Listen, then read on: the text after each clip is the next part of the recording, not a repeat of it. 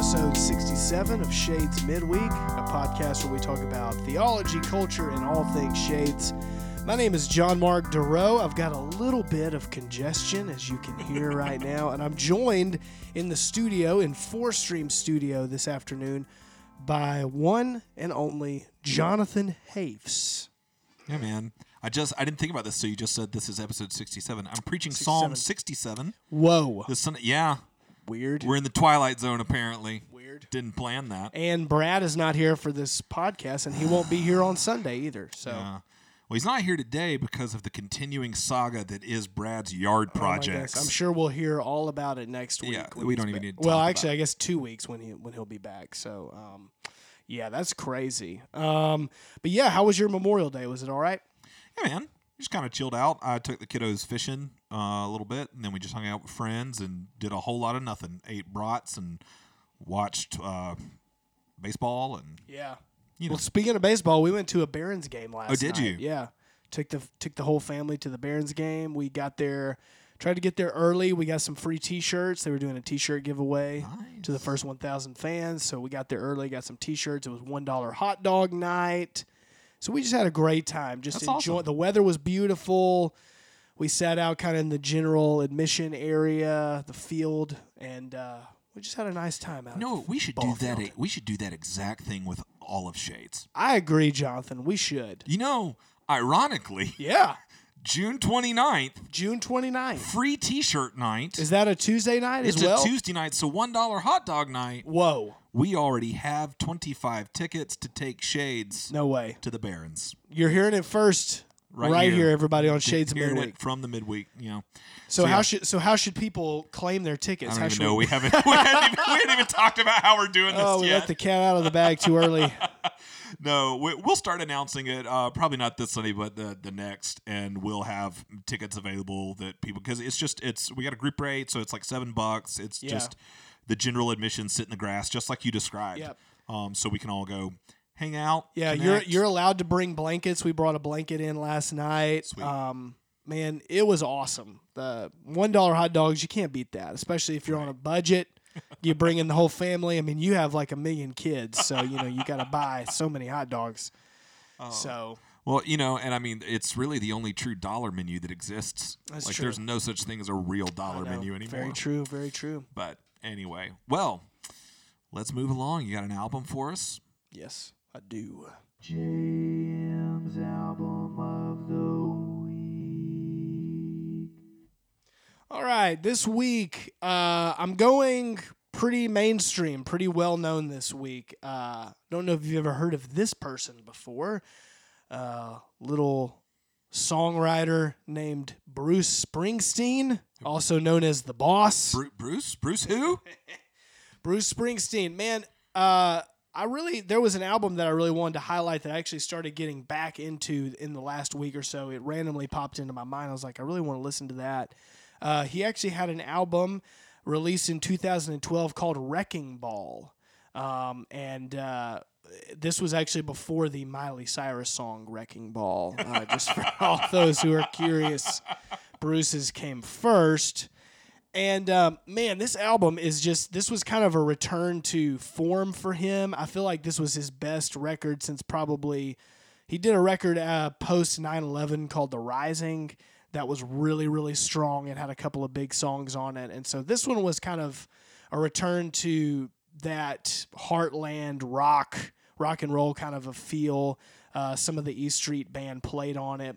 He had a tour afterwards that I actually got to see him with John Ball. John Ball and I drove to Atlanta and got to see him and the E Street Band on this tour, and it was one of the loudest concerts I've ever been to. It was so stinking good.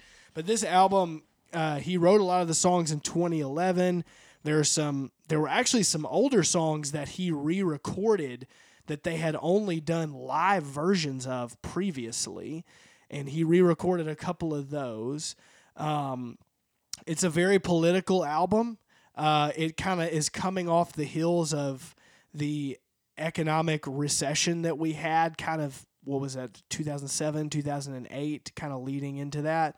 So there's a lot of, political kind of protesty type songs, economic injustice, those type of things. Protesty. Protesty. I like that word. So, but man, I love this album. It's full of a lot of great songs. The songwriting's awesome. There's actually a couple of songs that he uses a lot of religious imagery in, a little bit of gospel roots, some things like that. So definitely check that out if you've never listened to it. Bruce Springsteen, Wrecking Ball. Check that out. It's my album of the week. You know, I actually knew who Max Weinberg was before I knew who Bruce Springsteen was. That's a true story. I believe because that. of Conan. Right. Yeah. So for people who don't know, Max Weinberg's the drummer. Yes. For the E Street Band, right? Yes, for the E Street Band. He's like, and he's like the most jazz drummer that plays for a rock and roll band. It's one of the strangest things ever. You never think that it would fit, but somehow it does. Yeah. So, well, Brad is gone this week, but I bet you that if I play this song, this jingle of his, that something will happen after I play it. Hello.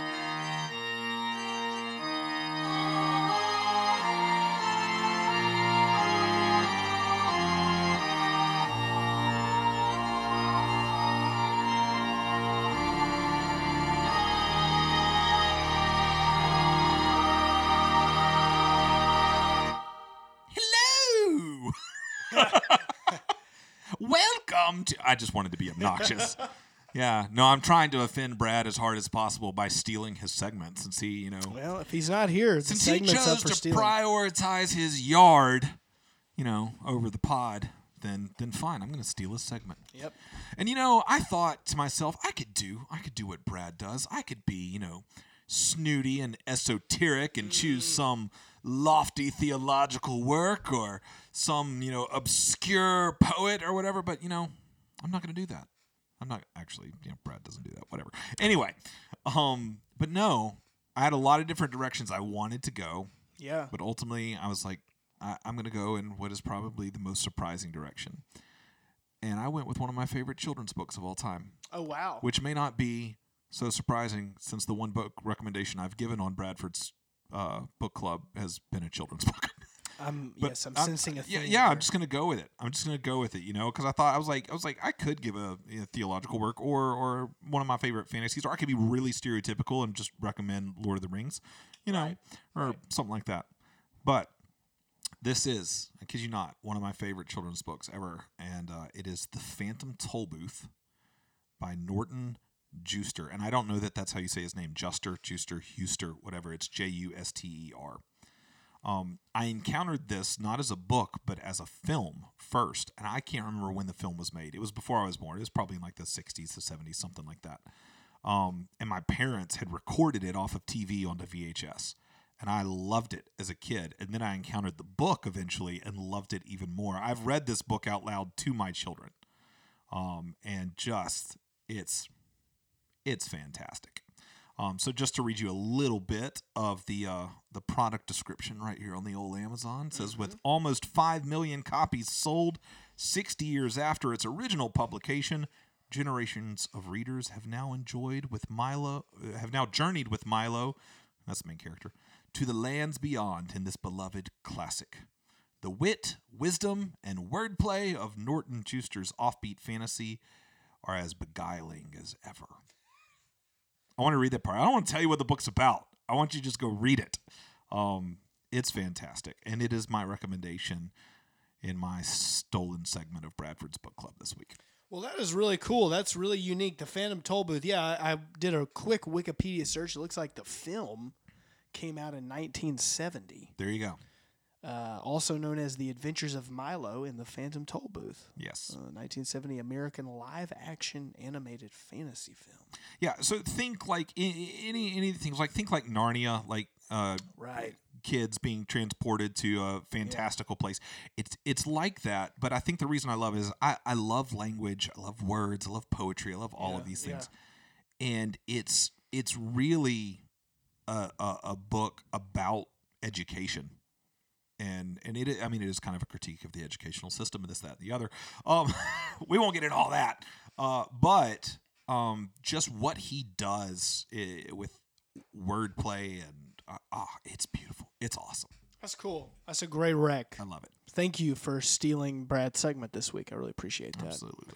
Well, what are we doing today? Well, before I tell you, I think we should take yeah. a trip down to the email corridor. Almost forgot about the email corridor. Wow. Okay. Email corridor. So we got an email through the website. Yeah, a special email this week. This is our first email we've gotten from a listener we don't know. Yes. I mean, I'm assuming this person does not actually physically go to Shades Valley Community Church.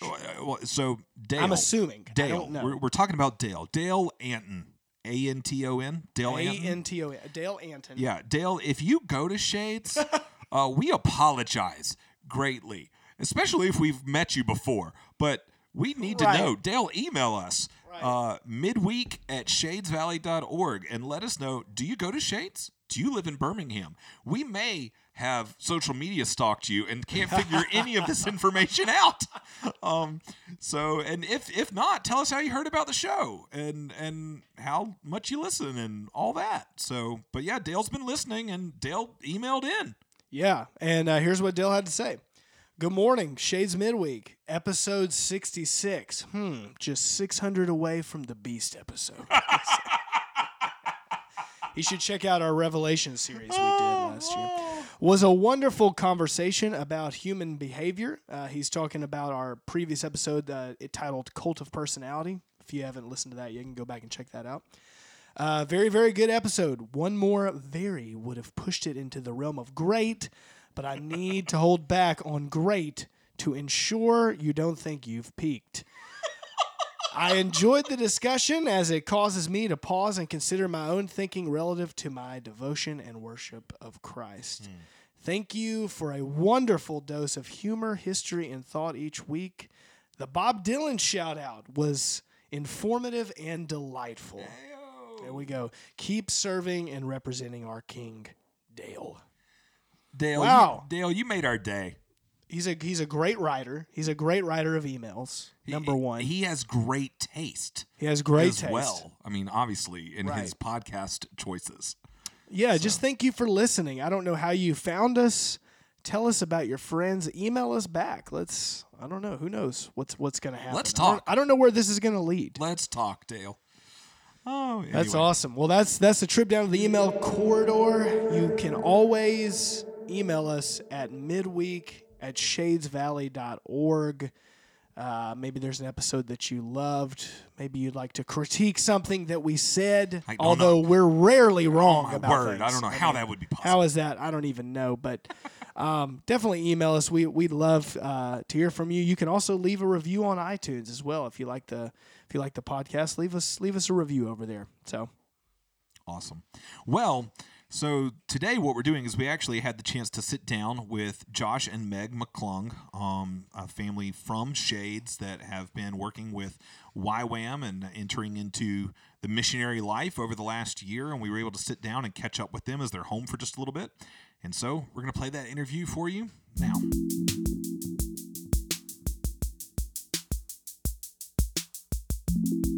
Well, today on Midweek, we are fortunate enough to have with us none other than the McClungs. Josh and Meg in the flesh. How's it going, everybody? In 4Stream Studio.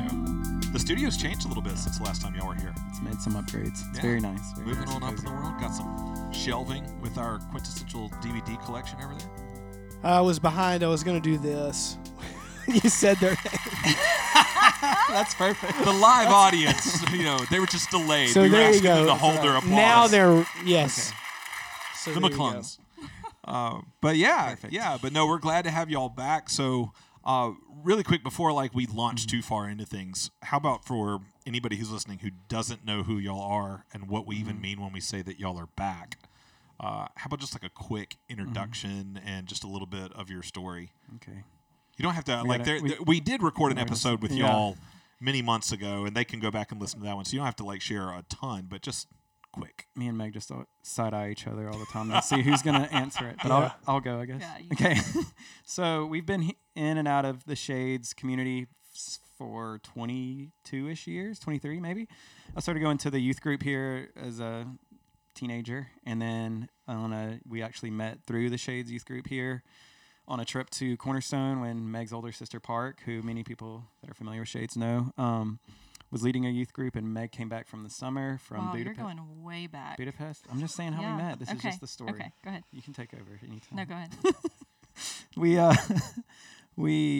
So we met through the youth group here. We got married when we were 22 and continued going through Shades. I was part of the mission team, served on the elder team for a little bit, and then throughout that time, through different trips that we took to Poland multiple times, and on a trip that Shades and a lot of people went to Cambodia, we felt God calling us to full-time ministry. And some of the people that had left Shades before that had joined YWAM were impactful for that, and Meg's sister that's in Poland now and serves with YWAM also helped kind of set the stage for what we would pursue later on, and especially going into Cambodia and seeing the Lackeys and Hudsons and their ability to do ministry and full-time missions while raising children and having their children come alongside of them while they're in a foreign country was very impactful to me, and some of the things that I was able to kind of be inspired by. And so as we started having children and having a family, we continued to look for opportunities to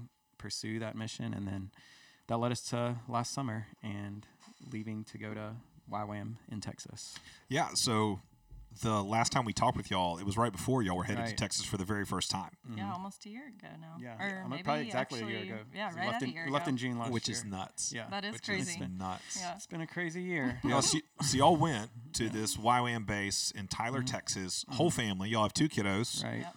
Oliver and Reimer. How old are they now? Oliver's 7, Reimer is almost 4 Yeah. in August. Ridiculous. I know. Yeah, I know. it's wild. Just ridiculous. Okay, so let's pretend like John. Y'all have obviously shared with us like different things, but yeah. So you've gone to YWAM where you primarily did training, and then you had like a mission experience in New Orleans, right? Yeah, New Orleans, Denver, and Bemidji, Minnesota. Yes. That was with our DTS outreach. Yeah, our family DTS. And then subsequently after that, there was another phase of training. Yes. Before, are we allowed to say where y'all went? Yeah. Yes. Okay, Yeah, okay. before Lebanon. Before you went to Lebanon. Yeah. Yeah. Yeah. So why don't you just, for people who are completely unfamiliar with YWAM, Right. why not just give them a little bit of idea of like what is DTS or what are all these acronyms? Yeah. YWAM, It's DTS, full of acronyms. Everything is. Yeah. You know, so what is DTS? And y'all specifically did a family one, Right. And what's that designed to do? And all that kind of thing. Okay, YWAM, Youth with a Mission, started back in the 60s. Oh, look, there's a sticker right there on your water bottle. And it is originally youth-driven ministry mission organization, and over the last 60 years has really grown into families, older singles, older married couples, Right. like pretty much anybody at any point in your life, you can get involved with YWAM in some capacity. I've never heard of an organization that had a really specific acronym that later expanded to be really. Right. I know it's a little bit deceptive. I'm just because- making fun of the YMCA. Yeah. That sounds better than PWAM or The something. Young Men's Christian Association that now it's like nothing to do with young men. Yeah. Or, anyway, Yeah, anyway. that's true. So, last year we did our family DTS, and a DTS is a discipleship training school, and it focuses on building a foundation of intimacy with the Father, and really learning about and developing your identity in Christ. And so that was our first school. We did 3 months and then 2 months of outreach, and then we went back in January to do the School of Evangelism, which if you break it down into 2 parts, the DTS is the first part. It's more inward focused, inward upward, and then the School of Evangelism is more outward focused. So it's learning how to be evangelistic, as you can imagine. And then we did a 2-month outreach with that as well. And that school was not family specific. So we had singles, we had older singles, like into the 60s. We had a married couple, and then we had two families with kids. So it was really diverse group. And the next step for us will be staff with YWAM. And so you can do all kinds of things. You can do just the DTS. You can do School of Evangelism. You can go on staff with YWAM. You can pioneer bases in other places in other countries. There's pretty much, actually, they also have SST in the summer, which is for like 13 to 17-year-olds. All right, no, wait. Oh, that's a new acronym. Yes, I don't know. that I is don't know actually, that one. I don't even know. It's season of service and training. No, Yeah, I don't know. I feel better that I didn't know yeah, that one. we don't know. We don't know all of them. Yeah, but like I was saying, I mean, you can pretty much it covers the gamut. You can do all kinds of stuff in Youth with a Mission, so it's pretty cool because it's multi-denominational. We get to choose, or not really, I won't say we get to choose, but we get to go where the Lord is leading us to go, rather than like being sent somewhere or having like this criteria that we have to meet and then getting brought home if things don't go the way they're supposed to go. So it's very Spirit-led, and it's been an amazing experience for us with our kids, especially because it's very dynamic. And y'all's kids don't just get to be a part of the training; like they're with you on outreach, even when you were Right. in Lebanon. Yes, absolutely. Yeah. They were part of the team, not just along for the ride. I really want to focus in on and hear more about the outreach stuff. But before that, I have just one like curious aside. Because you were in Texas during the insane Texas That was blizzard. Yes. wild. Oh yeah. So what was it like to be there? It was. I mean, we were in Minnesota a few months before and had gotten about 6 inches of snow, which isn't normal. It wasn't abnormal, but it was in October. Yeah, so it we was, weren't like, prepared for that pre-seasonal. either very much. But then we came to Texas, of course, and in January, and we didn't bring any of our heavy winter stuff, no my boots, goodness. no Yeah. anything like that. So we got a little bit of snow in January, Yeah, like right? one day. Like and- one and then day it it melted the snowed next and then day. it melted and it was like, oh, that was That was funny fun. that we got Texas snow. And then people are talking again like, oh, it's going to snow again. And we're like, what? And then, I mean, we started looking at the temperatures and we could see a week out it was going to be 0 degrees Yeah. and negatives in Texas. Yeah. So then it started snowing and then everything started just getting locked. I mean, it's one of those areas that's similar to here where they don't salt the roads or anything. Right, nobody right, yeah. nobody has cars prepared to There's no drive on it. It's just infrastructure for it, yeah. the whole thing just starts to collapse. And we Yeah. were, I mean, even the base itself, it's been there 60 years and it's probably never experienced that level of Yeah, no. I mean, there frozen had not weather. been a snow like that in over 100 years. yeah. Did So- y'all lose power? We didn't lose No, power, Our house and didn't lose power. I mean, things were like we have No a busted pipes we or have anything? Yeah, we a, did. a workplace similar to Facebook for the entire base, Okay, and yeah. they're posting everything that's happening. So pipes were just bursting around Yeah. the Oh Oh my base. goodness. Water was getting locked up. I mean, even if the pipes weren't bursting, the water within the pipe was frozen and Yeah. potentially ready to burst. yeah. Right. We lost water in our our Kitchen. kitchen and maybe one of the Maybe showers or bathrooms. something. We never lost power, but we were able Wow. to Yeah. kind of make it through that and just kind of mostly stayed in the house that we were in. For Yeah, the the better alarming part part of it was that our base is on well water, Yeah. and if the power went out, like not only could they not pump water in, but also they can't pump sewage out. so like literally people were coming around house to house bringing Lowe's buckets and like makeshift toilet seats in case Oh. we had to Yeah. go to the bathroom Little- with buckets, and we were like, little please, grocery store bags. please God, let it not They come had to one for that. every room. You got to take Yeah. it outside in the 0 just go degrees. sit outside. Oh wow. Yeah, that never happened. Praise God. No, lost sorry, power. that was just to satisfy my own curiosity Yeah. because I mean, obviously we saw all was- the pictures and videos Yeah, and it was stuff, but crazy. just y'all being there. Yeah, I mean, we did see. I mean, there were definitely some difficult situations that Yeah. people were going through. We went and visited a neighborhood where me and Oliver got out one day. We tried to go deliver meals, but there was people that had been without power for Like days, 4 or 5 days and at they're that point. just yeah. in their indoor temperature was 20, 30 degrees, Yeah. if that. So That's crazy. yeah, tough situation for a lot of people. Well, I'd love to hear more about the outreaches. Y'all were able after the first outreach, where you went to a couple of different cities Right. in the States. You were able to come back and share with Shades. Right. Yeah.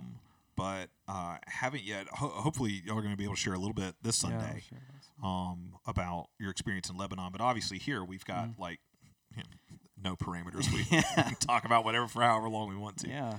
So I mean, we'd just love to hear about the overall experience and any specific stories you want to tell, or just what that was like, how it was different from your first outreach here in the States. Just Yeah. So okay, I'll just give a kind of an overview of like what we did. Like I said, our School of Evangelism was a little bit different because we didn't have just families, and so that in and of itself made the outreach very different. And we also thought that we were going to be stateside the whole time, like we were with our DTS, because things still were not very open. Like we were looking at locations, and I mean they start looking at them in January when the school starts. So January, February, March, we're looking at locations, and then we started getting like hints that maybe we were going to need our passports, and because the staff they pray and make the decision. It's not really up to the students. And once it's decided, then they let us know. Well, we found out we were going to Lebanon, and I guess it was like early March, and we were stunned. Like we could not believe, one, that we were going out of the country, and two, that we were going to the Middle East. And so I guess like maybe my first thoughts were. Had like, either of y'all been to the Middle East no, before? we've never been to the Middle East. Nobody on our team had even been. Well, somebody had been to Israel, but that was. Yeah, but we shall not name names because that's not allowed. You can't go to Israel and go to Lebanon. Yeah, that's what Josh was telling me. Oh. Was that if you have an Israel, If you have an Israeli visa. stamp in your passport, they will not let you into Lebanon. yeah, So we were literally on the border, like 2 hours from Israel, and we couldn't go. It was kind of heartbreaking. Yeah. But anyway, so also the other surprising part about our outreach was that usually we'll do like 2 weeks stateside and like a month international. So they actually told us like we're going to spend the full 7 weeks in Lebanon, which is, I don't even know if they've ever done that before. Maybe, but maybe not. And which is awesome because in Middle Eastern cultures, it's a very like relational, like hospitality, shame, honor based culture. So in order to even like attempt to share the gospel, you have to build relationships with people. And so that gave us like this extended amount of time that we were going to be there, which was awesome. And then we were working with some YWAMers that were already there. So there were already ministries established for us. So we kind of got a heads up of like what we were going to be doing while we were there. And we also had a little bit of prep time where like we kind of broke into teams and people tried to prepare as much as they could for what we expected. However, it ended up not being really anything like what we expected, of course. But yeah, it was like a little bit nerve-wracking thinking about taking our kids to the Middle East. But then we started doing research and just like intercessory prayer for the country, for the people, and really the Lord just like made us feel totally okay. So that was cool. And yeah, we ended up taking a team of 22 people that included the kids and like 3 kind of ancillary staff people that were not in our school. And yeah, we were there for 7 weeks. And what else? That's kind of an overview, I guess. Yeah, that was our SOE. And during DTS, we stayed stateside. Yeah. And we were supposed to go to Puerto Rico, but it got shut Oh, down yeah, from that's right. COVID concerns. So that was when we went to New Orleans, Denver, and Bemidji, Minnesota. And Yeah. ministry looked a lot different in each city that we went to. New Orleans, I think a lot of people associate it with, I guess, like the witchcraft scene and Yeah, like like the voodoo. Yeah, voodoo sure. kind of stuff. But it really was way more hospitable and receptive to the gospel than we initially thought. And we were able to meet with we did a lot of homeless ministry there, prayed for people under the bridge, and they have a mission house that we were able to do a couple services at that has people stay overnight. And they have a discipleship program where people can come in, and if they commit to a year, they can live there and they can get trained and get teaching, and it's a really amazing ministry they have there. And we also were able to have a kids club in the afternoons for a week that was in a very low income neighborhood that had experienced some pretty violent activity in the past week. There was a policeman 24 hours. They had a drive-by where I think a 4-year-old had gotten killed. Yeah, 3 or 4-year-old. So it was a very Yes. hard neighborhood, but the kids were just phenomenal, and just the getting to spend time with them was really life-giving for us. And it's another one of those opportunities where you can bring your kids along, and they built such a bridge with other children, and then you see the parents start getting involved, and you start to develop relationships further. And then from there, we went to Denver. So we did a lot of driving on our last trip. We did a lot of flying and to it was all Lebanon, but we families did- really yeah, too. So that's just such a different Yeah, dynamic. so we we had had like a lot of 6 families. 6 families, something Yeah. like 15 kids all together, driving in 2 15-passenger vans. Yeah. From, Oh, fun. so, So you can imagine. Sounds like a blast. Yeah. Yeah. so every trip, if it said 4 hours, it was going to be at least 6. If Oh, it yeah, said it 6, was- it would be 10. course. It was That time and a was- half. that many tiny bladders. Yeah. Right. Uh-huh. Oh, Yeah. So we spent 2 weeks. So 2 weeks in each city. 2 weeks New Orleans, 2 weeks Denver, and that was probably the most difficult. I think of any trip we've been on, that was the most difficult. Yeah. To Cambodia, to Poland, to Yeah. anywhere, and it was very much just the atmosphere of the city. I mean, they'd have a big uptick in homelessness, but it wasn't very much. In New Orleans, you could walk up to a homeless guy and you could say, "Can I pray for you? Can I give you some water?" Right. In Denver, it was very much like, "I don't want your stuff. I don't want you to pray for me." And then a lot of them were either on drugs or had some kind of mental issues as well. It's a very much Denver has a very much of a younger population. I feel like of homelessness. A lot of people go out there for the legality of drugs and for job opportunities, but through COVID had lost their jobs. So we'd see people. Sometimes they would say the kids can't even be around the homeless people in this Yeah, community. there 'Cause were it's that several hard. things the kids couldn't do in Denver, Wow. which was kind of And we would get sad there, and considering we were all families. I mean, we would see Right. some. I feel like there was a very much a lot of spiritual warfare happening in that city. When we would go to some of these streets where there was homeless camps, you'd see people start having seizures. People just like wouldn't respond. Like we had to call the paramedics 2 or 3 times just on walking around homeless camps trying to give people food and pray for them. And then Oliver had some very difficult. Oh yeah, our kids had a hard time. Yeah, it's kind of the first time that I'd come to the realization that I am putting Oliver, a 7-year-old, he was 6 at the time, putting him into situations that, although they don't seem scary to me, are scary in his eyes. Yeah. And even when I feel safe, he potentially doesn't feel safe, even if I'm Right. there and I'm with him. The first night it happened, we were delivering food, and Megan Reimer had actually stayed back because they were going to be out too late, or we were going to be out too late, our team was. And we were taking food to this neighborhood that was also very low income. It was one of those neighborhoods where to get to the door, you have to go through a gate. Like there was a gate in each little yard, like a metal gate. Yeah. So you'd have to go in there, and sometimes there'd be dogs barking and dogs in the area. So even to get to the food, you couldn't just yell, "Come out, there's food." You have to go up to the door. And it got dark, and just like for a week or two after that, Oliver was struggling with, going to sleep at night or waking up in the middle of the night. He would be crying when we'd be putting him to bed. And then even the home that we stayed in there, it's a home that's hosted by or owned by the YWAM base, and they have some of their staff staying there. So we see these people as staff, even if they're not part of our team. But to him, they're strangers, and he's wondering why they're Yeah. strangers Staying in the staying house. in the house, walking Right. around at night. If he gets up and goes to the bathroom or goes to the kitchen, there's some stranger in the hallway. Yeah. We know they're a believer in their staff and they're fine, but for him it's very enlightening to see kind of like how we do ministry as a family and how we take care of those kind of issues, and to put our family first and kind of pull back if we need to, if we're putting our kids in situations that are going to be hard for them. Right. Right. But he really grew a lot, I think, that Yeah, week. I mean, it even was the next. awesome. So we went to the neighborhood that first week, and I think it was called Globeville was the neighborhood. It's outside of Denver, and they told us we're going back again next week. And we'd been praying over Oliver. We had called. We talked to Jeff, our brother-in-law. He had prayed over him. We'd had our whole family praying for him, and we left him the choice: do you want to go or not? And at the end of the day, when it was time to go, he said, "Yes, I'll go." So he was prepared to go and step into that again and go and minister to those people again. But by God's grace, we didn't go to that neighborhood. We Yeah. actually went to another one. Oh wow. Yeah. And it was a very much better experience. There was more children, more Yeah. play. There was playgrounds. There was stuff. So, and then last area we were in was Bemidji, Minnesota, and that was mostly for a church that had been planted by, it had been revived at least by an 80-year-old former. He still was Indian, Native American, but he had revived this church for Christian, like is a Christian church. And there's not a lot of like Christianity within Native American communities, at least in this area. So there was only about 10 members in the church, I believe. And we went up there and hosted a vacation Bible school and invited kids from all over the reservation and the neighborhood. And we saw 20, 30 kids show up at least.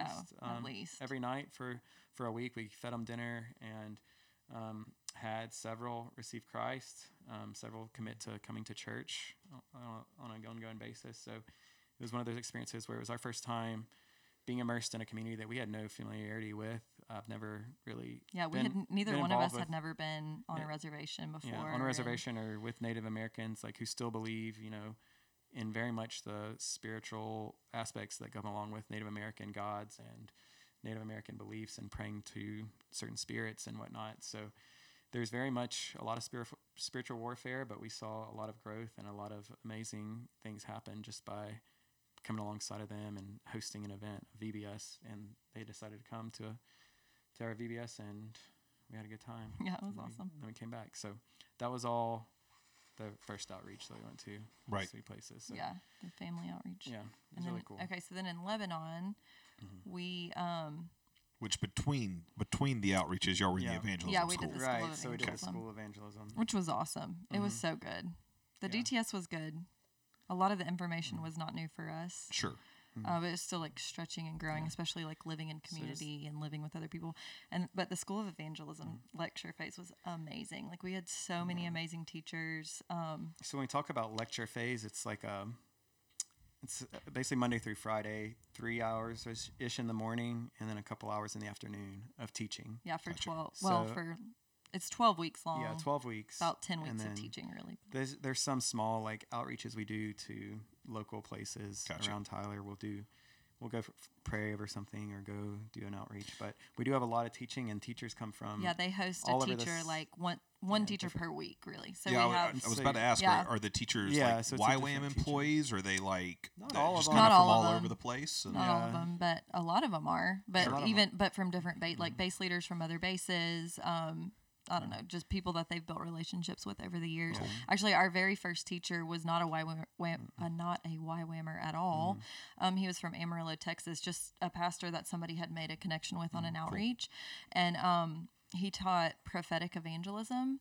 And that just kind of like set the tone for the whole school, and it was amazing because he was talking about it in a way that like where you're actually sharing like good news versus like the bad news, like you're going to hell and stuff like that. Like people like the turn and burn kind of Right, sure, evangelism sure. that Yeah, some yeah. people, which is effective for some people, of course, but it was more like, this is like, how can I encourage you? How can I pray for you? How can I listen to the Holy Spirit and hear like what the Lord wants to say to you? And God is good. Ultimately, God is good. And it was just how to share the gospel with people in a positive way, where they are where they are having a positive experience and experiencing God in a good way. So yeah, that kind of set the tone for our whole lecture phase, and it just kind of went from there. It was awesome. So yeah, we did that. That was the first 12 weeks, and then like I said, we had 7 weeks in Lebanon, and when we got our debrief about what we were going to be doing there, we were going to be working with an organization called Play for Peace in Beirut. And I don't know if y'all know about Play Play for Peace. Yeah. PLAY. Yes. Okay. Yeah, like play soccer. Gotcha. Play soccer That's for what peace. they do. Yeah. But in August of 2020, there was like a horrible explosion that happened in the In Beirut? Yeah. in the port in Beirut, and it affected the whole city. I mean, it not only did it damage like a ton of people's homes. No, wait, remind me. So, 'cause I know you just said it, but like the timeline of 2020 is so jumbled in my head. Right. So that was That was in August. and y'all went when? We didn't go until At the end of March. Yeah, the end of Okay, March. okay, So it had alright. been like 8 months or Yeah, 7 okay. months, something like that. All right, go ahead. Sorry. But that in the midst of COVID, which is also in the midst of they're having this huge economic crisis. So it was just like it's been one thing after another, like horrible things that have happened in Lebanon. But yeah, I think they said like 300,000 people were left homeless after that explosion. And not only did it like damage people's homes and people were left homeless and injured and killed and all those things, but it also just affected the infrastructure and businesses. There's and a lot of just civil unrest around it, right? Like, wasn't there a lot yeah, of because Yeah, it's blame they're already protests. unhappy with their government, Right, and that right. was another government like mishandling. Basically, it right. wasn't purposeful. Like the explosion wasn't purposeful. It was an accident, but it should have never happened. Basically, so yeah, we went into it knowing we were going to be kind of dealing with some of the aftermath of that, and Play for Peace is an organization. It's a YWAM ministry built around teaching kids the values of peace and reconciliation. Because there's like 18 different factions in Lebanon. You've got Muslim, and then you've got two different kinds of Shia and Right, Sunni, right. and then Christian. You've got Catholic, evangelical, Maronite, which is similar to Catholic. And then, but on those spectrum, you have people like basically 18 different groups of right, people. right. And they had a civil war like from 75 to 90. And like Christians were fighting Christians, Muslims were fighting Muslims, Muslims were fighting Christians. Like it's just crazy. There's so much stuff going on there. So their hope is to teach children how to be at peace with one another, like despite our differences. And they do that like through playing soccer. And I don't know. It's an awesome ministry. We thought we were going to be involved. Josh and I did. We thought we were going to be involved the majority of our time with that ministry, which did not turn out to be the case. But then there's also the food distribution that we wanted to do to help like people who had been without food and necessities since that explosion and before. There was Kids Alive International, which works with okay, let me see if I can get this right. Syrian, Bedouin, Gypsy, Muslim girls from the ages of like 12 to 16 to give them education and keep them from early marriage and trafficking, basically, because a lot of them will get married at 14. Right. So they don't see any point in being educated because they're just going to be in the home. So this ministry gives them like an opportunity to learn life skills, learn English, learn to read and write, and keeps them out of that environment. And what else did we have? We ended up doing the kids club, but that wasn't planned. Was that it? Okay. And so when we got there, we had to quarantine for 3 days. We had to get a negative COVID test, and then we'd be able to go out. We were able to go out for like 2 days, but we ended up doing just like orientation. And then right after that was Easter weekend. So we had a 3-day lockdown for Easter weekend. So basically like we had 7 days of lockdown in our first 10 days in Lebanon. So we were like, oh my gosh, like what are we doing here? Right? Like what is the point of this? But in that time we were confined to our apartment. We got to build relationships with like all these kids and families that live in that apartment complex, which was awesome. Like we'd go up to the roof, there'd be tons of kids. And over the course of that week, a new ministry started like in the courtyard of our apartment complex where we were just doing kids club with the neighborhood kids. And after we were able to get out of lockdown, Josh and I were supposed to go to Play for Peace in Beirut, and it was going to be in the mornings, but then the schedule switched and it was just going to be in the afternoons, which didn't work for our family because of Reimer. She still naps. And so we were just kind of left thinking like, okay, what are we doing here? Like, we don't have anything to do. Where are we going to go? We've got to do something. Like, and we also felt very, very strongly from the Lord that our family was supposed to stay together. Not like Josh go for a day, me go for a day, switch back and forth. Like, we wanted our kids to be like part of the ministry that was happening, not just along for the ride. So the kids club developed that kind of that first and second week, and because our ministry stuff got messed up, they put us working with kids club, which was awesome because it was like literally in our apartment building.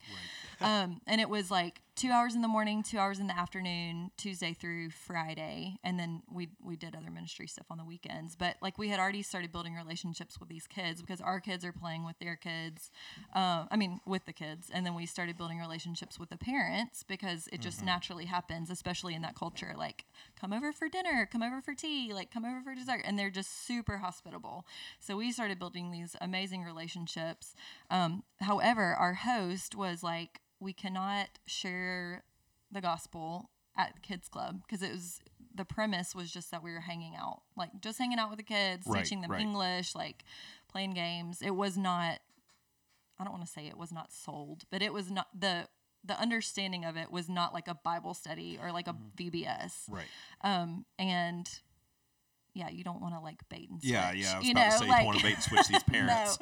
No, because they're all Syrian Muslims, and you're not allowed to like proselytize kids under 18. So like you could get in really big trouble basically. And so all we did was just we taught English, we taught like life values. We did skits. We played games. Like we literally just hung out with kids and just had a blast. I really want to see Josh McClung in a skit. Oh, Josh is like I'm top a skit notch. master. Top notch. You want him in your skit, trust me. Oh, He's not I'll make embarrassed sure- to yeah. go all out, No, like I'm not make a fool of embarrassed. himself. I need to see this at some point. Yeah. No, I'm sure we have videos. Yeah, we probably do have video. What I love about this story, just that you're sharing so far, is that it's like, oh man, like these 7 days nearly of lockdown right here at the beginning are just wasted. Yeah. When in reality, it's like laying the foundation for what you're going to be doing for the rest of the time. It's almost as if somebody planned all of that I before know. you got there. Right? That's something that for sure God's been teaching us, not just in this outreach, but in previous, going back to even infertility issues that we had in our marriage, like to when we have expectations, that laying those down and just allowing God to move and do what he's going to do and trusting that what he has for us is better than what we could plan for or imagine, then it turns out better than what we hoped. better than what we could have hoped. And if, we've talked about since even coming back here, if you had told us before we went to Lebanon, you're going to spend 90% of your time in your apartment building, then we would have been like, that is such a disappointment. Why are we even going? All right, let's stop the fundraising and just stay here because we don't want to spend the time in our here apartment. or whatever. But yeah, by the time we were leaving, and to conclude what Meg was saying, can I finish it or do you want to? Okay. So she said we couldn't talk to the kids about Jesus, but then we talked to our host again, and we said after like 5 weeks. Yeah, after 5, because we were feeling this tension. We're leaving. We'd been there 5 weeks. We're leaving in 2 weeks, and we haven't told these kids. I mean, they know we're Christians. They know we're from America, and they know that I think they sense something different in us because their idea of Christianity is what they see in movies and what they see on TV shows of America. Oh, which is always awesome. So everything they associate, super accurate. Yeah. So everything they associate with Christianity is probably like Fast and Furious or Disney movies or something. But so one of our hosts had told us that while we were playing with the kids, he was watching the parents, and he could notice that they were just trusting us and that they were just loving that we were spending time and investing time in their children. And eventually some of the parents started coming out and interacting with us and sharing with us and then inviting our team to dinners at night. So we would go break the last month Ramadan so the last month that we were there was Ramadan. So they were having these big elaborate dinners with a full spread of just every kind of Mediterranean food you could imagine on a tarp in the middle of a room. And you sit on the side, and they just load you up with everything. Because in Ramadan, they fast all day. So no it's all food or just water. at night. Yeah. No food, no water, water. no anything. So Even they the go, kids. Even a lot of the kids. So that was tough with Kids Club too, trying to do skits. Can you imagine in the afternoons they haven't had food or water all day, and they're just like So 90 degrees outside. Right. Oh, my goodness. But so it was incredible because we got to just hang out with families, and there was no pressure. Like we were just there to build relationships, and we knew that was the greatest thing we could do as far as speaking into the Muslims' life is to just build a relationship with them and love on them as best we can and hope that they would see Christ through us. But when we were invited to the homes, we could start to share a little bit that we were, listen, this is what we believe, this is why we're here, but it still wasn't the opportunity that we were hoping for with the children. So with a couple weeks left, we went back to our host and said, what are the chances we could just start sharing out of the Bible with the kids? And he went to each of the families' parents and asked them if it would be okay for our group to share, and they all said yes. All these Muslim families that had this group of American Christians come over said, yeah, sure, teach our kids about the Bible. So just for that to happen was such like a mountain moving for us and so life-giving. So, and then we, of course, with that, even most of the kids didn't even speak English, so we had to get a translator lined up, which was available some days, not some days. So we were still kind of working through issues, but we were able to share a good bit of Jesus' teachings and some of the miracles he performed. The last day that we were there, Meg told the story using the godly play of the Last Supper and Jesus revealing his purpose with the disciples that he was about to die.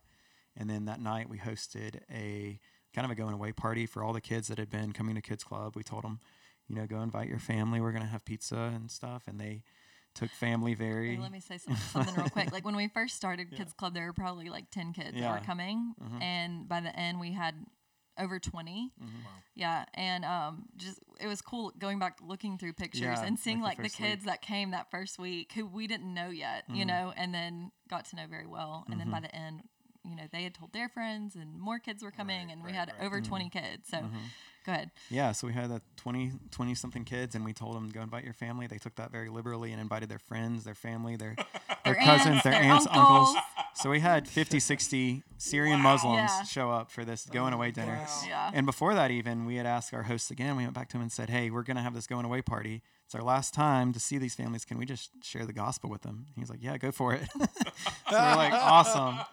So we had invited, and it wasn't quite a bait and switch, but they were excited to be there, and they got a good meal, and so they can eat as soon as the sun goes down, they can eat. And I think I prayed right before the meal, and I was standing in front of the water, and it was like a bull rush. I mean, they just come running because they're right. And, so and then the thirsty. food, like I've never seen. We had pizza and shawarma, and it was decimated. It was in like minutes. locusts. People, Descended. These families would it was grab crazy. they'd have their little setup, and they'd grab whole pizzas and whole shawarma. It They'd was- have it was 2 pretty liter awesome. drinks and just take them. Oh my Yeah. goodness. So, but I know. I think at everybody one point ate. Oliver was like, "They took a whole bottle of Pepsi." And I was like, "It's okay." Yeah, they haven't drank all day. They can have it.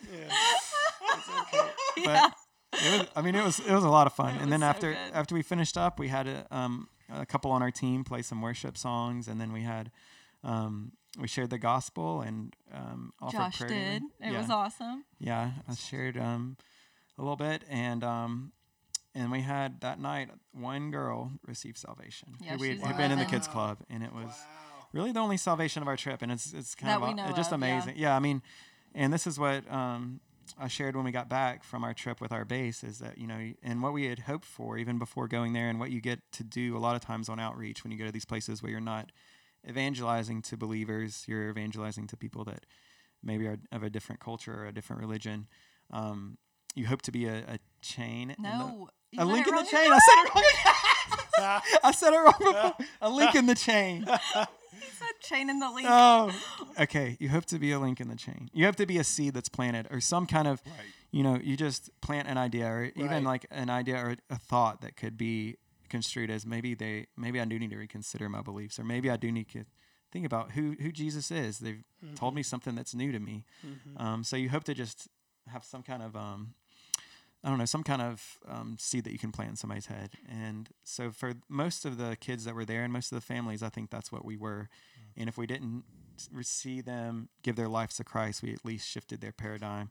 And some of the feedback we even got from the fathers, from the mothers, from some of the kids is that they had never been in a Christian home before. And we were able to host them and have them come into our apartment and give them a meal. They'd never spent this amount of time with Christians at any time in their life. So, I mean, these are 50, 60-year-old Syrian parents all the way down to 3, 4-year-old kids who forever are going to remember, or maybe not forever, but like these kids will definitely, the older ones will remember this forever, that they had these Christians come over and pour out love for them. And we hope that even if they couldn't understand what we were speaking, they could understand the love that we were sharing with them and see Christ through us, through our love of them. So, but we did have one salvation, and it was That was amazing. sweet, And she was yeah. she was 11 years old, and one of the girls that was on our team had been teaching her ukulele, and that night gave her the ukulele to kind of continue learning. And Yeah. so her family was one of the ones that had us into their home at night for Ramadan, and they had come over to our place, and they were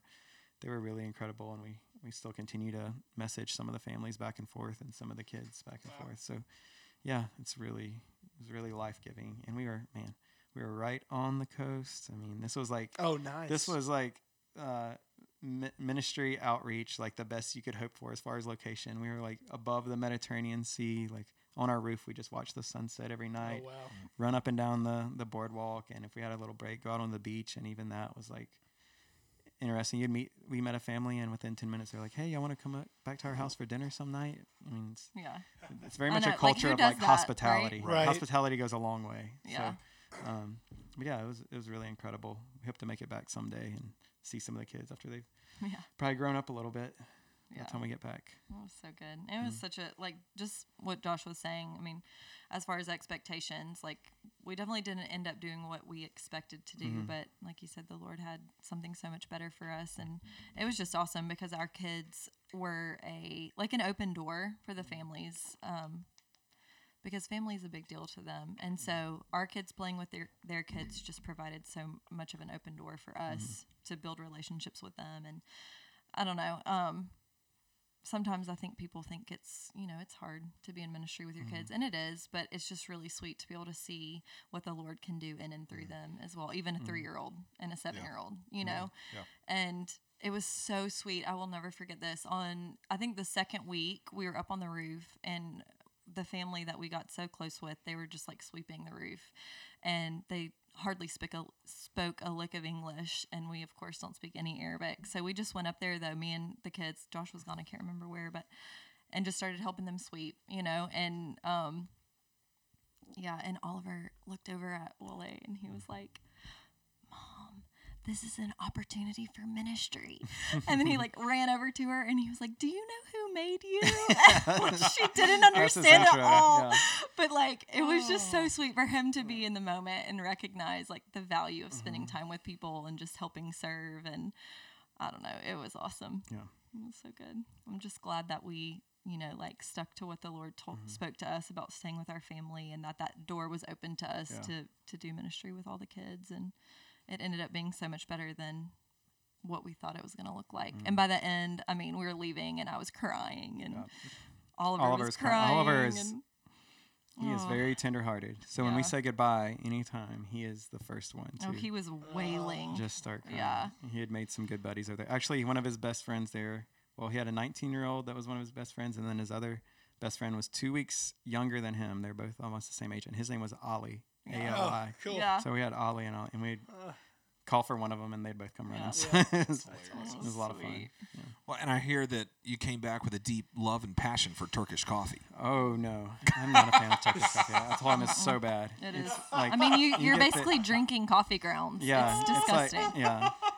And it's like coffee grounds after they've been in like an ashtray for a little while or something, like burnt a little bit. It's Yeah. so bad. I've always It's heard. like I've always heard tall tale of it. At Najee's right up the hill, Oh, they do it up there. they sell Lebanese coffee. I've always been curious. I what have that tasted too. like. Interesting. I've always I seen haven't- the sign. I'm like, should I? could try it. Should I try that today? yeah. Is today the day? Oh, No, Well, today no. is not Yeah. the day. Yeah, No, it'll don't It'll never don't be do that it. day. Yeah. well, thank y'all so much for sharing all of that. Yeah. It's just so awesome just to get to hear, and especially to get to take the time to really kind of hear the specifics Yeah. and those specific stories, and just incredible how the Lord was working and providing every step of the way. And yeah, so tell us maybe just briefly, and you may not even know fully like the details, but what's the next steps? Y'all are home for just a little bit, but what Yeah, we got what's 2 next? more weeks. Yeah, we're a little bit nomadic right now. I think we'll be on our 5th place tonight to spend the night in the last week or so. Oh yeah, so today we're just Reimer was like, "Mom, where are we living tonight?" it's just like I was like, it's kind of "Sorry, heartbreaking. baby." Yeah, Living out of it's an- suitcases. yeah. Yeah. They're just along for the ride, but they do very well. Wait, And I have to I think share I'd add this. it. Hold on. What? When we were in Denver, remember, and Reimer was kind of losing it, and she said, I was like, Reimer, are you ready to go home? And she said, Mommy, where is home? I don't even know. It can. Yeah, we don't even know, baby. We'll let you know when we figure it out. Oh, it like tore my heart out. Yeah. I was actually adding it up. We've spent the night at close to 30 places in the last year. Right. Yeah. So it's been interesting, but it's been fun and it's been a journey. But from here, we actually just purchased an RV that we're going to be living in for Nice. the Alright. foreseeable Yes. future, probably at least a year. The campus that we have done our classes at in Texas is going to be where we are staying the next year. So if anybody wants to come visit, we would be happy to have It's you. awesome. It's You like a can 300 bring a and whole something team. Yeah. acre ranch with like lakes, Lakes, and a pool, little volleyball, farm. soccer fields, gym. I mean, Very it's cool. a huge area. Is there fishing in these? Oh, there's Oh, fishing. Yeah, definitely. plenty I'm of fishing. coming. Yes, it's awesome. So yeah, there's housing for families that are students, but not for when you first come on staff. So we felt like we wanted to be on the campus. So the only way to do that is to live in an RV. They have the hookups and everything for us. So Awesome. we got an RV. We haven't even seen it yet. We bought it from here, Yeah. and it's in It's in Texas, and it's Texas. getting delivered. So Yeah. I hope that we like it. But that's but it was the most economical, frugal way that we could go about living for the next year. So even an RV will be a lot more room than we're used to because we've been basically in the same room with our kids for the better part of the last year. So Yeah. it's Woo, been 2 fun. bedrooms. Yeah, I'm so excited. even 2 bedrooms is That was quite, number one quite on the our luxury. list. Yeah, Yeah. quite the luxury. Right. But yeah, we'll be there, and anytime anybody wants to come, there's a hotel on the base that's really nice. Yeah. So when are you guys Those going things- back there? We'll be back The the 20th, yeah, of June. of Okay. June. So we've just got a few more weeks before we head back. Yeah. And there for at least a year. Yeah, we'll be there for a year. We'll be considered staff in training for the Mm-hmm. first year, but we're hoping to help staff the next Family DTS, which starts June 27th. So if anybody's interested, I'm sure There's there's still still time to room. get in. There's still time.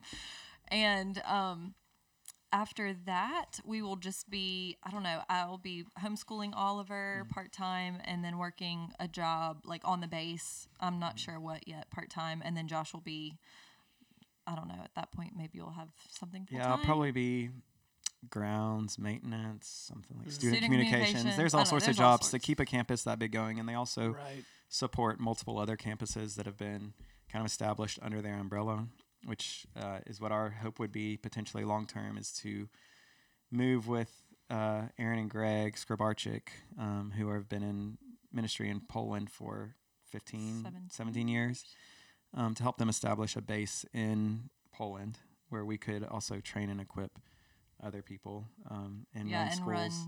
Discipleship training schools there. There hasn't been there's hundreds and hundreds of bases around the world, but there's not one in Poland. There hasn't been for a couple of decades. 30 years or something. So we would like to, at some point. So that's the ultimate That's our goal. That's our long-term goal, but Currently, we yeah. aren't, we have no timeline for that. We've learned to not make our own timelines. Yeah, or even And like so, what we think that's going to look or like. even if that's what it'll look like. So we have no idea. We have no plan, but we're just, and one of the things that actually God has been speaking to us since even, I guess, the School of Evangelism started was this word just to be ready and to prepare ourselves for what may come, and to continue just to grow in our knowledge and in our faith and in our discipleship of what God could be calling us to. If it isn't Poland, where we feel like we're being led to right now, then it could be something else. And so we continue to kind of move towards and make progress towards that calling. But if it changes, then we will continue to just wait and see where God leads us. Awesome. Yeah, the great thing about YWAM Tyler is just because of the size of it and all the different ministries that they have there, and they've sent out so many missionaries. Like, their motto is a discipling base that pioneers. And so, we want to grow in discipleship and we want to pioneer a base. So it's kind of the perfect place for us to be, even though we originally thought we were going to go to Hawaii to do our family school. But again, the Lord's plans are so much better than our own. And our school... And if we told you Tyler, Texas will be better than Yeah. Hawaii. Right. Oh, yeah. Yeah, right. I would have been like, okay. Yeah, whatever. But our family school leadership that will be mentoring us, at least especially while we're helping with the family school, are some of the best people that we could have to mentor us. So we're super excited just to be in that environment and to grow in discipleship and to grow in serving. And it's like we're waiting, but at the same time we're moving forward. So it's just such an awesome place. We don't feel like we're standing still, and we don't feel like we're on hold. We're still making steps toward going where we feel like the Lord is calling us. And I think it'll be the perfect place for us to be. So we're excited. One of our teachers, one of the things he said was God moves through the people that are moving.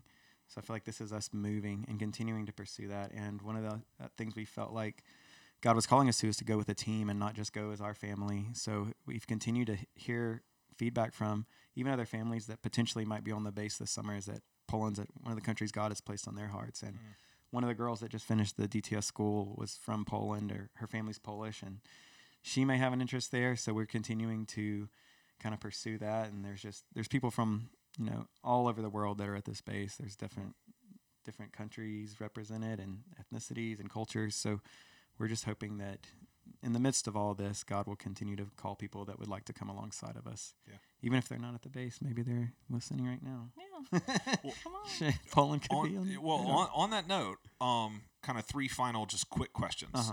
Because you kind of mentioned earlier, if people had an interest in YWAM and doing a DTS and all that, if people wanted to ask you more questions about YWAM, about a DTS, what's the easiest way for them to contact you? Text or email. Yeah, we can post that in the show notes or something. Yeah. Y'all can Yeah. post our... Yeah, we can put it in the we can show put our notes. email. Put your emails in there. Yeah. Yeah, put our Put our email, email and in we'd love to answer anybody's questions. I think this is something that obviously ministry and long-term missions has been a calling that I feel like we've been kind of pursuing for, years and years. And we obviously don't feel like everybody's called to long-term ministry, and it can be, missions can be different for every single person. But if it is something that people feel like their family would like to get more information on, then we'd for sure like to answer that. Because there's... Or even if you don't have a different family. Yeah, or even if you don't have a family, for sure. We will answer anybody's question. Yeah. Because remember, you can do YWAM from 13 till the day you die. Right. Yeah. Second quick question. Y'all are still fundraising for Right. this segment of what you're doing. So if people wanted to support y'all in ministry, how would they do that? We have a link actually through we can put in the show Shades notes? Valley. Yeah. Yeah, it's We'll our add that it's too. like our landing, our Shades Valley giving landing page for our ministry. Our goal, our minimum is $1,300 a month. Of As a monthly. family for monthly support, committed monthly support. I think we'll probably end up needing more than that just with bills and everything. But we're getting close. So it's just been awesome to see how the Lord has provided for us, not only for our DTS and then again our SOE, but like even now with monthly support fundraising. So like one-time gifts are helpful, but even Yeah. more helpful would be even if somebody can only give like $5-10 a month, just every little bit that'd be helps in amazing. that 'Cause consistent. we really are like interested in having people partner with us, especially when we talk about people who's maybe God is calling somebody to be a housewife or to raise their children or to a job, to be an engineer or whatever I was before. But I mean, God can call you to that. I feel like it's very important to know that God is calling you to that and not be kind of not listening to God and not be aware of what God's calling you to. But if God is calling you to, be one of those what we call tent makers and, pursue a job, and I think we are wanting to partner with you and maybe have opportunities for you to support us financially or support whoever else you're called to support. And any amount can help for sure. And now that we're transitioning out of like just one-time fundraising, so we did our DTS and our outreaches, and those were kind of just like one-time expenses. Now we are kind of moving into this long-term kind of sustainability where we will need monthly support. We do have, ongoing bills and everything. So that is very much appreciated, and we'd like to, connect with anybody who would be interested in coming alongside of us with that. Awesome.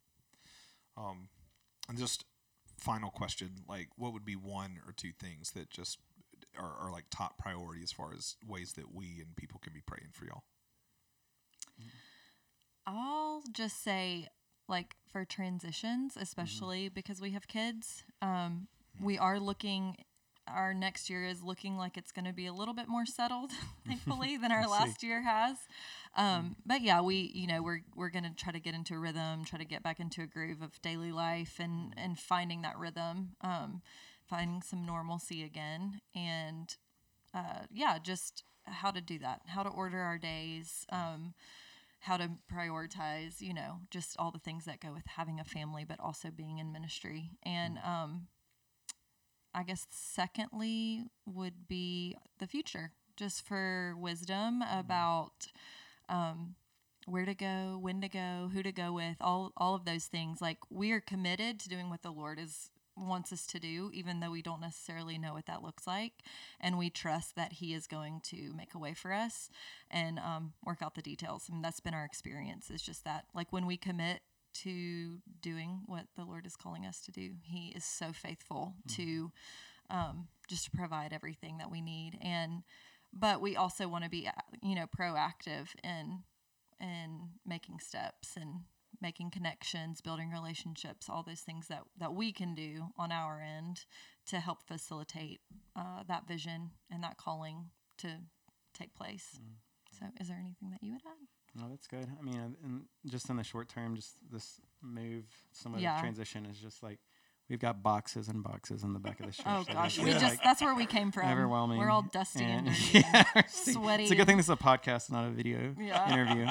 All of our stuff is in storage in the back of the church. We're not even sure how to balance everything or get everything there, and we don't even know what kind of space we'll have there. But this move over the next couple of weeks, and while we don't even have a home to live in, is a little bit of a trying time. But once we get settled, it'll all, and then just like settling into whatever our roles and responsibilities will be on the base while we're there, just knowing how to build relationships there and how to kind of pursue people, the students that are there, along with the staff that have been there for years and years. They've got a lot of amazing people there, so just those connections and those relationships that we built, and then we want to take like very good advantage of the time that we have while we're there. So not just get lost in the day to day. How can people sign up for the newsletter? Because I know there's a email that goes out. Yeah, we have a MailChimp account that we send our newsletters on when we can. Just less consistent than it should be. I guess I will. We can post that too. I will give you that information as well. We may be switching to a different server, but for now, the way to sign up. Yeah. Just look in the show notes. We'll try and put everything. We'll try to get There'll everything be a lot there. of I'll links. put some stuff in the Instagram caption. So. Perfect. Oh, and we've got our McClung's with a Mission Instagram account, which is also a good place to follow. Yeah, I think it has a link in that to our Yeah. newsletter. Oh, too. yeah, Perfect. that's true. Perfect. Yeah. So you can just keep following links. Links Yeah, on links link on after links. link yeah. after link. All the way down. Well, awesome. Well, thank you all so much just for taking time to great. come and hang out with us and update everybody. And It's good to be back. And we hope to get to hear a little bit more from y'all on Sunday. Yeah. Yeah. Thanks Maybe for next having time us. we'll come back. No telling where we'll have been to. Right. I know, right? Oh, yeah.